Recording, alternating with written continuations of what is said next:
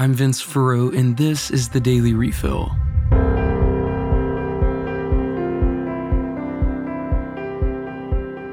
Up first today, the debt ceiling bill that, among other things, would raise the debt ceiling for the U.S. has successfully passed the House of Representatives. It will next move to the Senate for a vote.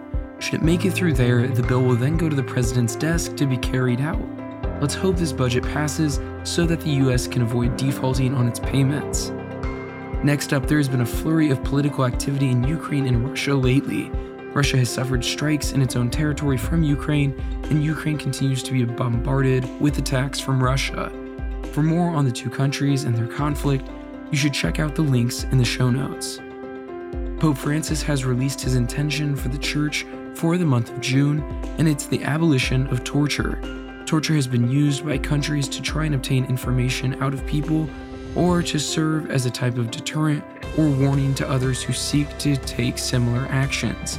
Francis's intention is a reminder about the dignity of the human person in all situations, and that not all actions are illicit, even with the best of intentions. Finally, The Pillar has a really great piece right now that is an interview with Rocco Buttiglione. He is a scholar and very versed in the thought of John Paul II. He has some extremely interesting insights about John Paul II and Francis's papacies, and some really great reminders and insights that are quite rewarding to read. You can check out the story using the link in the show notes. And there is one final piece for our daily refill today, and that is, even though Pentecost is over, don't neglect the Holy Spirit in your life. The Holy Spirit is the Lord and the giver of life.